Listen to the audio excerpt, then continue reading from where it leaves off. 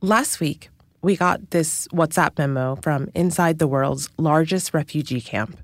During the violence in August 2017, my parents and I fled Bangladesh, escaping the killing in Myanmar.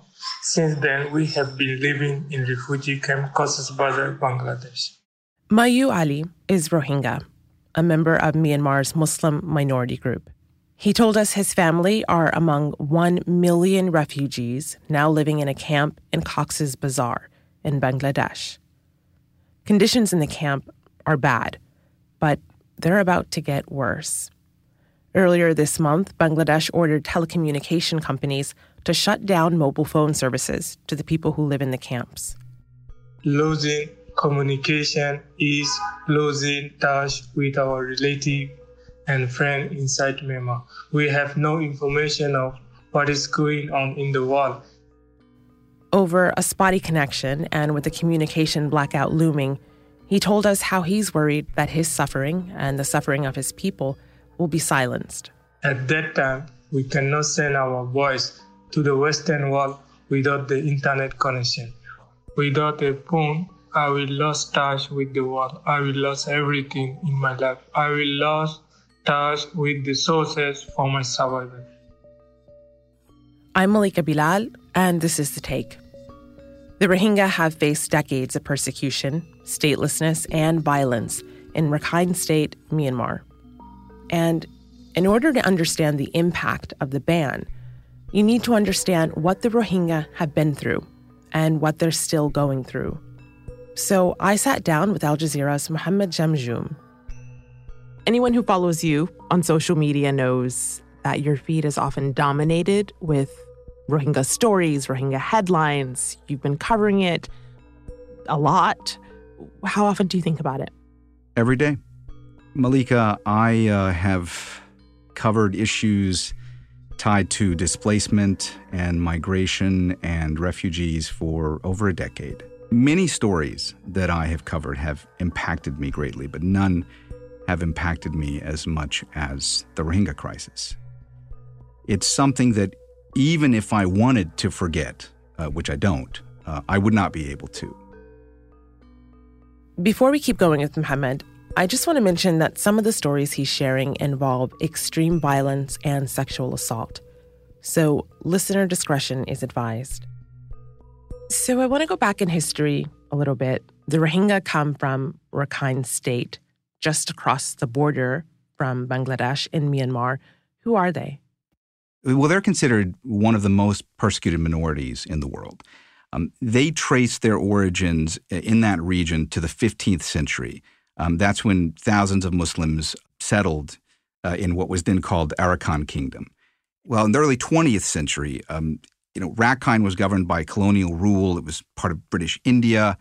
Successive governments in Burma, because Myanmar was called Burma at that time, they have refuted the Rohingyas' claims, and they've denied the Rohingya any kind of recognition as one of Myanmar's official 135 ethnic groups.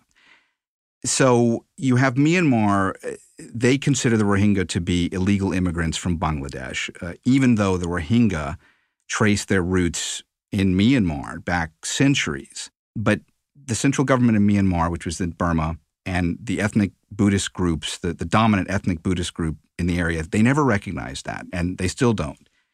So the Rohingya have been marginalized for decades. In 1982, you had a citizenship law that was passed which further alienated them, further marginalized them, stripping them, again, of citizenship. And since then, the situation has just gotten progressively worse. So the Rohingya fled persecution 3 times, the first in the 70s, then in the 90s, and again in August of 2017. What was going on then? That's when clashes broke out in Rakhine State. So there's this militant group known as the Arakan Rohingya Salvation Army, also the initials ARSA. And they had claimed responsibility for these attacks on police and army posts. So the government in Myanmar declared ARSA, a terrorist organization. And that's when you see this brutal crackdown, this campaign launched by Myanmar's military in Rakhine State. Gunshots pepper the air at the border between Myanmar and Bangladesh. Witnesses say it's the sound of Rohingya civilians being fired upon by Myanmar's military. Young women were raped, even children were killed in front of their mothers. Children were slaughtered. My son was killed, and so was my husband. Accused is the Myanmar military and Buddhist nationalist mobs of systematically and indiscriminately razing Rohingya Muslim villages. And that's when you start seeing hundreds of thousands of Rohingya fleeing for their lives across the border because the situation was just far too violent for them to be able to stay in Myanmar. And this was a big story, of course. We saw these images of families walking out of Myanmar, carrying just a few possessions, these looks of horror on their faces. People expected Myanmar's leader to do something about it. Aung San Suu Kyi is a Nobel Peace Prize winner, but she didn't. That's when you started reporting on this, your first of 4 trips to the camps. What was that like? What did you see? I remember that when we first arrived to the Kutupalong camp in Cox's Bazar, which is just across the border from Myanmar, it was a scene unlike anything that I've witnessed. And I've been to many displacement and refugee camps all over the world, but this was the trauma, the pain, the suffering that was on display was on a scale that I had never encountered before. That first day that we got there, it was extremely overwhelming. On the one hand, you had just the elements. That alone was overwhelming. It was blazingly hot and blazingly humid. I mean, you really felt battered by the weather. And you can imagine how the Rohingya, who many of them had walked for days to try to cross the border to escape with their lives, they were exhausted. The people you see behind me here, they're lining up for aid distribution. To give you some idea of the scale of this crisis, this encampment that we're in today, it didn't exist about 3 weeks ago. Now, there's at least 20,000 Rohingya refugees who live here. There was also just, I'm sad to say, but the stench of these makeshift latrines that had been overflowing. And the longer we were there, the more we saw just how, contaminated the water was. But more than that was what I saw when it came to the children. Because usually when you go to refugee camps, or at least this has been my experience, when you go to refugee camps, no matter the amount of hardship, typically the children, because they're children, are playing. The children, because they're so resilient, they're usually, engaged in some form of play. And that is not what I saw. I saw children that were quiet. I saw children that... Sorry. You could just see on their faces that they had witnessed more than any human being ever should. And that shocked me because I've never seen that before with refugee children. And, boy, it hit me. Boy, did I know right away that I was going to be hearing some horrific descriptions. That first trip, we interviewed a woman named Rajuma Begum, and she was from the village of Tulatoli. And in August, when her village had come under attack, she had been holding her baby. The military had pushed her down, and they picked up her child, and they threw her child into a fire pit. Then she was gang raped. Many people in Rajuma's family had been killed that day, including her mother. When she was telling us about this, she started crying and she started screaming out for her mother.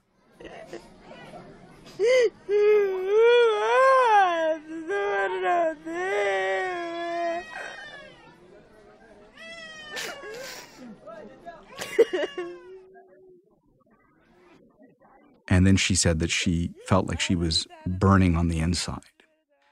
We were sitting in this tent, this hut made of bamboo and made of tarpaulin. And I just remember thinking in that moment that I didn't know what to do or what to say. Obviously, what would you say at a situation like that? But she had been through so much. She was now having to live in a structure that offered no shelter. So this is somebody who needs as much support as anybody I've ever met in my life. And she wasn't getting counseling, and her husband was saying that she needed it and she needed more medical care. And even the place where she was living after having suffered such atrocities, it was so hot in that hut. And it was just vulnerability piled on vulnerability, piled on vulnerability, and trauma on trauma on trauma on trauma. And that's what we encountered. And I've interviewed, hundreds of Rohingya refugees, and I've heard stories that are similar. I can't understand how the world can look away. I can't understand how the international community continues to largely ignore the plight of the Rohingya. That is heavy, to say the least. Understatement there. Thank you for reliving that for us. So we've said that the Rohingya are not recognized by Myanmar, and they're fleeing atrocities. And then they get to Bangladesh, and Bangladesh doesn't claim them as citizens. So they're left to sit there, live there for generations. What does that mean for them? Do they have identity cards? Where do they get to call home? Well, they're stateless, and it doesn't look like that's going to change anytime soon. I mean, there have been these repatriation schemes that have come up a few times in the past couple of years, agreements that are drawn up between the governments of Bangladesh and Myanmar. And without consulting the Rohingya, Myanmar has continued to say that they will welcome Rohingya refugees back. But there's no guarantee that they would ever get citizenship, that anything would change. And in fact, there is satellite imagery that shows that many of the areas that the Rohingya lived in Rakhine State have been razed, and structures have been placed there. When you speak to the Rohingya, they tell you that they would love to be able to go home. If we were given citizenship in Myanmar, then there would be no need to take us back there. We would go back on our own. But how can they go home when there's nothing to guarantee their safety, when they won't have freedom of movement, when they won't even have citizenship? They asked if we want to go back to Burma. I said no. They asked me why. I told them that our houses were burnt, our family members were raped and killed. This is why we suffered so much and came here. How can we go back without knowing that we will be safe? And they are stateless in Bangladesh as well, and that's a problem for them too, because there is a sense now that there are forces or political forces within Bangladesh that are tiring of the crisis. The situation is getting more tense, and many people that I speak to in Bangladesh, are very supportive of the plight of the Rohingya and would like to help them. But, it's somewhat polarized in the country when it comes to the issue. And so there's a large segment of the population that's very supportive and wants to help them, and there's a large segment of the population that would like to see them go back to Myanmar. There have been reports emerging in Bangladeshi media in the past month that there are authorities there that have said that they may try to make conditions in camps, worse so that the Rohingya would want to leave voluntarily. So the latest that we're hearing is that the Bangladeshi government ordered telecom companies to stop selling SIM cards. And it's not the first time they've tried to block communication for Rohingya refugees. But why are they pushing this ban now? And why are they being so public about it? It looks like there are officials in Bangladesh who are trying to send a message that Bangladesh is essentially running out of patience when it comes to the Rohingya. This matter when it comes to internet access and phone access, yeah, it's a real problem. I mean, when you think about how instrumental phones have been for the Rohingya, let's take it back to 2017. I mean, one of the ways that the media has even been able to report on what happened in Rakhine State was because there were, brave Rohingya refugees who were trying to document what was going on in Rakhine State with their cell phones. And that's been a primary way that evidence has made its way out on the atrocities that were committed in Rakhine State. So the phones are very important for the Rohingya refugees that I speak with, not just as a way of communicating with themselves and with the outside world, but also because they would like to see at some point a case brought in the International Criminal Court. And they believe that this evidence that they've collected, that might be used in that kind of a forum someday. The Rohingya have lost so much, just based on what you've been telling us in the scenes that we've seen, family members, children, they've watched their villages burn.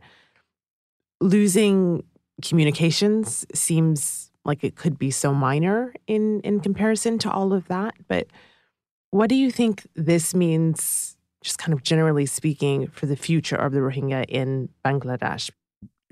It's really terrifying for them because there is an emerging activism amongst Rohingya refugees. There are groups that have formed that are trying to demand more from the international community to help them and trying to speak up for their rights and trying to insist that the people who are responsible for these atrocities committed against them, that they face justice someday.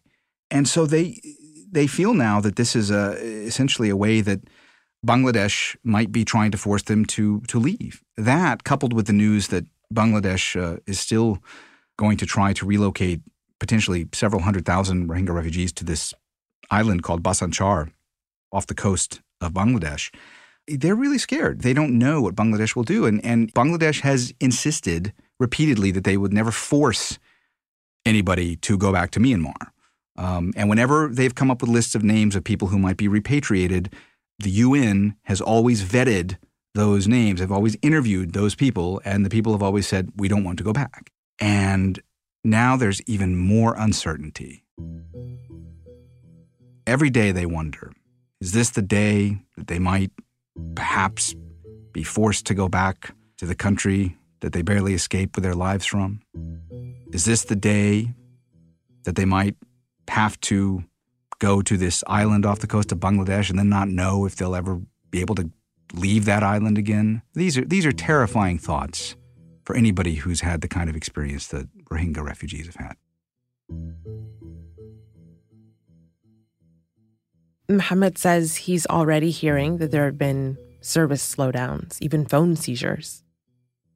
My friends in the camps, the ones who I keep in touch with, they're really afraid. I've heard from many of them that in the last week that there have been officials that are going into the camps and they're actually snatching phones out of the hands of refugees. So many of the refugees I'm speaking with, they don't take their phones with them anymore. They hide them in their huts. And just in the past few days, I've heard that internet shutdown has been activated in at least parts of the encampments. Right now, there are nearly 600,000 Rohingya still inside Myanmar at risk of persecution, living in a country accused of systematic ethnic cleansing.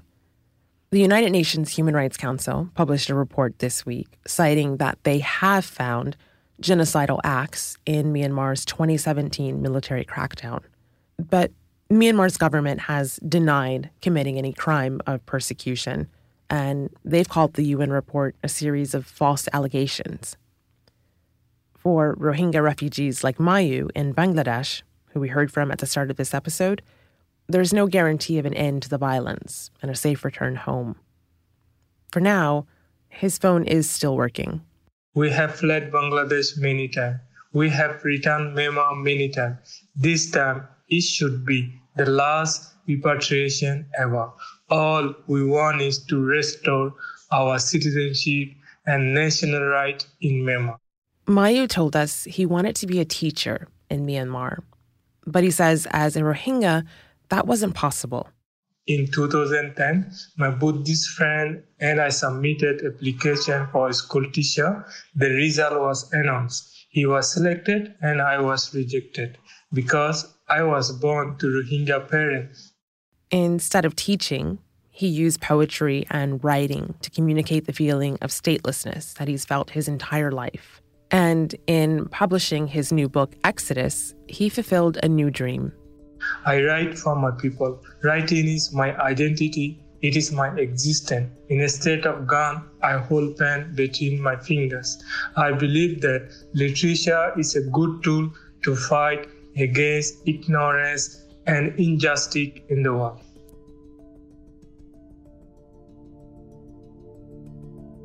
And that's The Take. This episode was produced by Dina Kispe with Ney Alvarez, Morgan Waters, Amy Walters, Priyanka Tilve, Alexandra Locke, and me, Malika Bilal. Luke Rohr was the sound designer. Natalia Aldana is the social media producer. Graylin Brashear is Al Jazeera's head of audio. Special thanks to Mohammed Jamjoom, Mayu Ali, Zani, and Ney San Luen. We'll be back next week.